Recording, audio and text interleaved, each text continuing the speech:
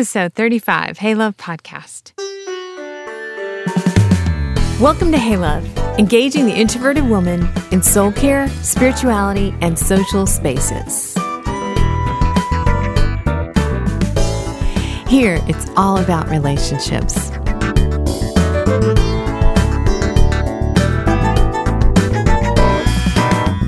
Hey love, good to have you. My name is Karthi Masters and I'm your host for the next 20 minutes. I have much to share about a term that I used to throw around a lot. The term is bloomhere. I came up with it about 12 years ago because it was becoming more and more clear to me how important it is to plug in right where I'm planted. So it's been like this ongoing conversation with God ever since then. And I feel like anytime He deposits a message like this, He wants us to share it and pass it on. So I'll be flying solo this week, expounding on what it means to bloom here. Back in the 70s, there was this song that went, if you can't be with the one you love, love the one you with. There were so many songs that we sang along with back in the day. I had no idea what half these songs were even talking about. I didn't know what I was singing. I never paid attention to the lyrics, right? It was just a great feeling song. I liked the way it made me feel. I never knew that it was basically encouraging us all to engage in adultery and all sorts of fornication outside of marriage. Is it fortification? No, fornication. Oh, nonetheless, that is what is playing in the back of my mind as I'm recording this episode. So, who are the ones that you're with? Like, who am I even talking about? You may be wondering, what is she even talking about? It sounds like the question the young lawyer asked Jesus in Luke 10, who is my neighbor? Well, basically, after looking at that passage of Scripture, which is also referred to as the parable of the Good Samaritan, it's really anyone that God sets in your path. I've heard teachers say, make an imaginary circle around yourself, and whoever's in that 3-foot radius around you, that's the one you're called to love. So I take this idea of bloom here to mean just that. Fall in love with the people in your church, in your neighborhood, in your house.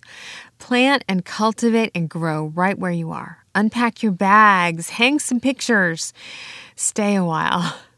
You may have heard me talk about a drama troupe that I put together years ago by the same name, Bloom Here. And in one of our sketches, we illustrated the ministry of 3 hands. You reach an imaginary hand out in front of you to someone that you look up to, somebody older and wiser that you see as a mentor or leader.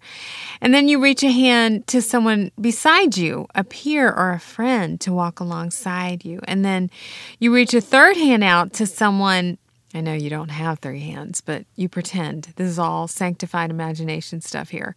You reach a third hand out to someone who's coming up behind you, who needs a little guidance. So front, side, behind. Why is this important? Why am I even bringing all this up today? I'll tell you why. I'm passionate about the concept of bloom here because what I saw then and what I'm seeing even more of today is a major shift in our culture. I know that sociologists probably saw this coming years before I did.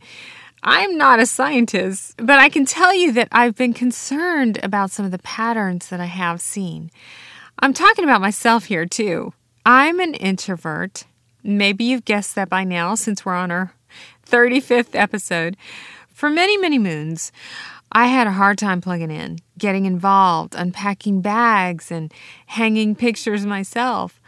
I always had this tendency to sort of keep things surfacey, you know. We moved a lot as a family when I was young. I got kind of used to starting over every time we moved, a new life, a new school every couple of years. So into my college years and adulthood even, I always had that in the back of my head, that if things ever got messy or heated, I knew I could be packing up soon. I'd be out of there. I always had an out. So when we got married, Blair and I it wasn't like I could just flip a switch and stop feeling that inclination all of a sudden. I had a really hard time settling in and settling down. I didn't hang any pictures on the wall. I didn't make myself too comfortable. Never wanted to feel really at home. And in the back of my mind, I always just wanted to leave myself an out in case anything went south. We moved a lot early on in our marriage just because I was always so restless.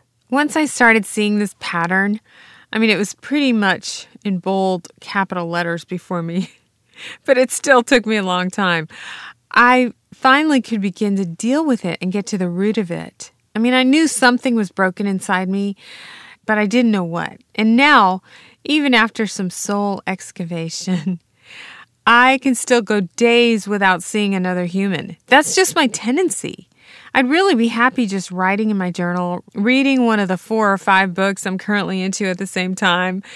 Not even, like, I have to consciously think about it. How many people have I seen today? Have I hugged my husband today? I have to be deliberate about breaking myself out of this introvert trance. That is repentance for me. That's how I repent of my natural bent. Sometimes I actually set an alarm. You know, I work in Pomodoros, which is this productivity hack I learned years ago from this. It's an Italian method. This Italian guy who works in blocks of time. So my blocks, when I'm writing, they're usually about an hour long. I'll work for a good solid hour. And then when I'm editing an interview, it's different because Pro Tools can just mess with my brain. So when I'm editing an interview, I usually take a break every half hour or so. I set an alarm either on my phone or on the oven. But either way, I have to get up and go turn off the alarm.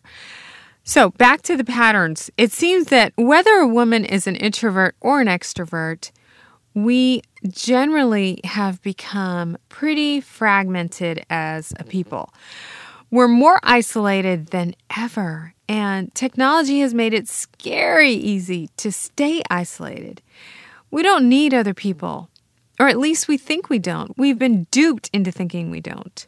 I was at a conference recently, and I heard a lot about global issues, which is so great.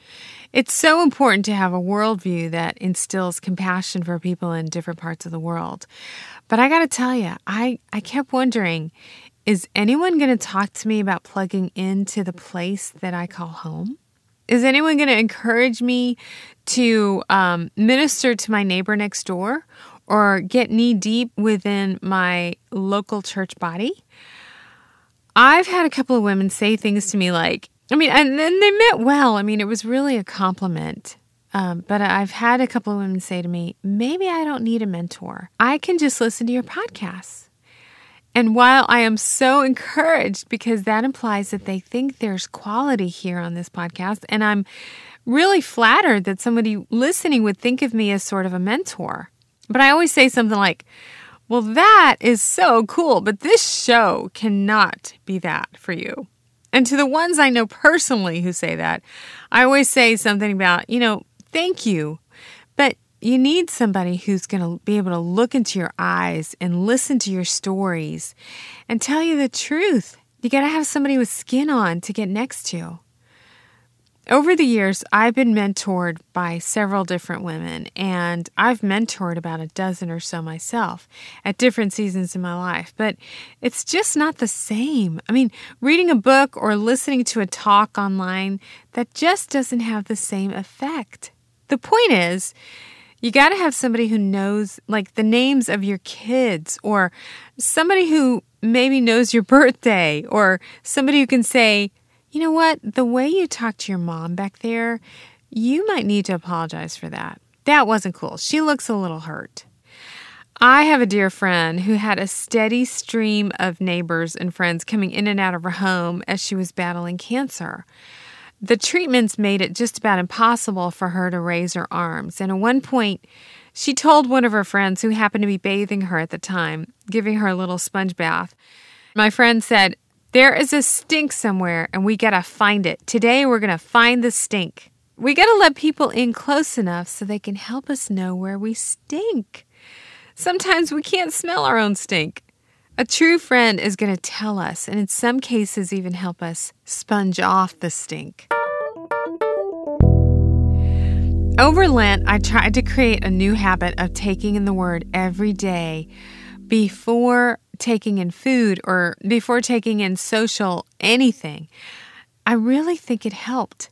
Every morning, it's become a habit. I don't even think about it anymore. I open an app and I read along in my physical, leather-bound, handheld Bible. And there's just something about the feeling, the weight of the Word of God in my hands and hearing the sound of the silky pages turn. It just does something to my soul. Don't you love that feeling? Well, a lot of times after I read through the app devotional for the day, I'll journal and leave a shorter version of what I've journaled in the comment section on the app. And I like to read the comments left by other readers too, not only because I find it to be edifying, but I also like to get a feel for what women are thinking about.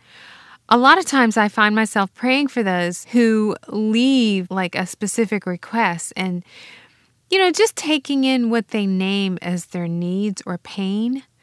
I get something out of that. I identify with so many of these women. Well, some time ago, I read one girl's comment, and I remember that one in particular because she was reflecting on the kind acts and miracles performed by Jesus. The writer had posed the question, now how can you show kindness to your neighbor?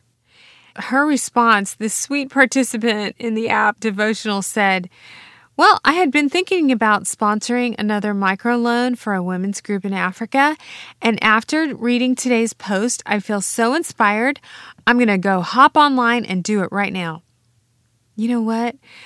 That is great that this precious woman felt inspired to do something. It's so good that she found a way to put her resources to good use, to really think outside of her four walls, to think globally. It's all good. But I couldn't help but feel a little sad, too, because she never mentioned anything about showing kindness to anyone in her immediate sphere, in her 3-foot radius, Some of the subsequent comments that followed on the app did allude to the fact that sometimes it's easier to be kind to strangers than it is to serve the ones under your own roof or in your own church. And there's the rub. Sometimes it is easier because it's low risk. I don't have to really be known, when I'm sponsoring a child on the other side of the world. Now, don't get me wrong. I'm not saying don't do these things. Don't sponsor a child. I'm not saying that at all. In fact, there's a compassion video of a little African girl on my Instagram. She will just take your breath away. You got to go watch it. It's like this little girl is flirting with the camera, and she's got the most hypnotizing eyes. I could not stop watching her, so I posted the whole thing. But what I'm saying is, doing that has never required much from me relationally. I mean, we write letters back and forth, and sometimes we stick in a picture, but for the most part, I don't have to be very vulnerable with these children or the sweet adult reps who translate our letters for us. Well, one time, Mother Teresa was asked by a reporter, what do I need to do to change the world? How do I do that? And Mother Teresa's response was, go home and love your family. That's it. That's bloomhere. That's my whole message today. Grow deep right where you're planted and let your love splash onto the ones right around your little pot in your 3-foot radius. So here's a challenge in practical terms for you. It's this. Every time you sponsor one of these beautiful children through compassion or World Vision or Feed the Children or give money to End Slavery or another anti-trafficking A21 organization, or every time you pray for a cause on the other side of the world or sell handmade jewelry to benefit AIDS victims in Africa, or every time you want to sponsor a microloan somewhere like this sweet girl was doing. Again, I'm not saying don't do those things. I'm saying do. Yes, by all means, go do those things. But also, for every time you do one of those things, go and have a face-to-face conversation with somebody. Extend one of those 3 hands in front, to the side, or behind you. Maybe this means going next door and chatting with your elderly neighbor and hearing about her glory days. Maybe bring her some flowers. Or ask a young mom in your church if she would like a meal next week. And ask her if you can sit on her couch for 10 minutes while you drop it off. And maybe you could hold her baby and give her arms a break. Or go take a coworker to tea or lunch one day. Schedule it. Get it down on the calendar with her. Having eye-to-eye conversations with other people is just as important as meeting needs in different longitudes. It's critical. In closing, I just want to say this. Sociologists are telling us now that the key to happiness is serving other people. And I think this is a great start. But we cannot forget that true service is born out of love. My pastor, Rob Sweet, talked about this very thing in a recent sermon. I'm going to link to it so you can hear it if you like. It's such a good message. True service, he says, is an overflow of love.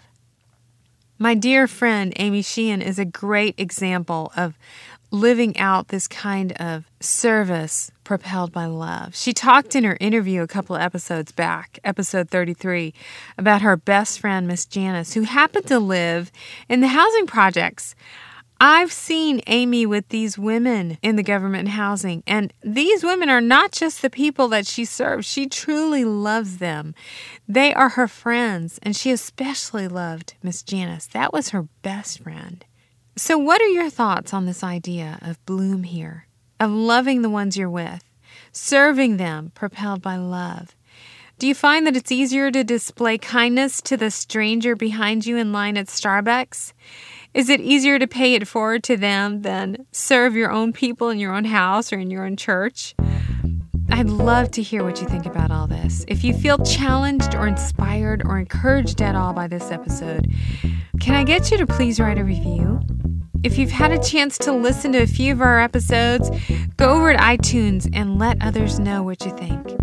I would sure appreciate a good rating, and I'm so thankful for your feedback, and I know others are too. If you've been looking for a gospel-centered podcast all about relationships, you got the right one, baby. Go ahead and subscribe, and maybe share an episode with a friend. Just a couple of ways for you to live out love. Till next time, bye, love. My thanks to the heroic, handsome, most talented rock star, keyboard player, producer, engineer extraordinaire, and my best friend, Blair Masters, for setting it all to music. And thank you for joining us. Come on back, and we'll talk more about how you can find your happy by living life more connected.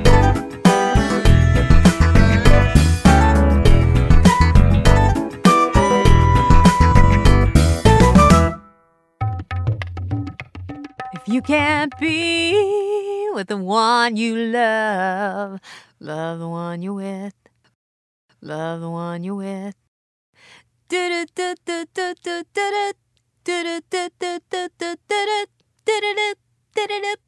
Crosby, Stills, and Nash.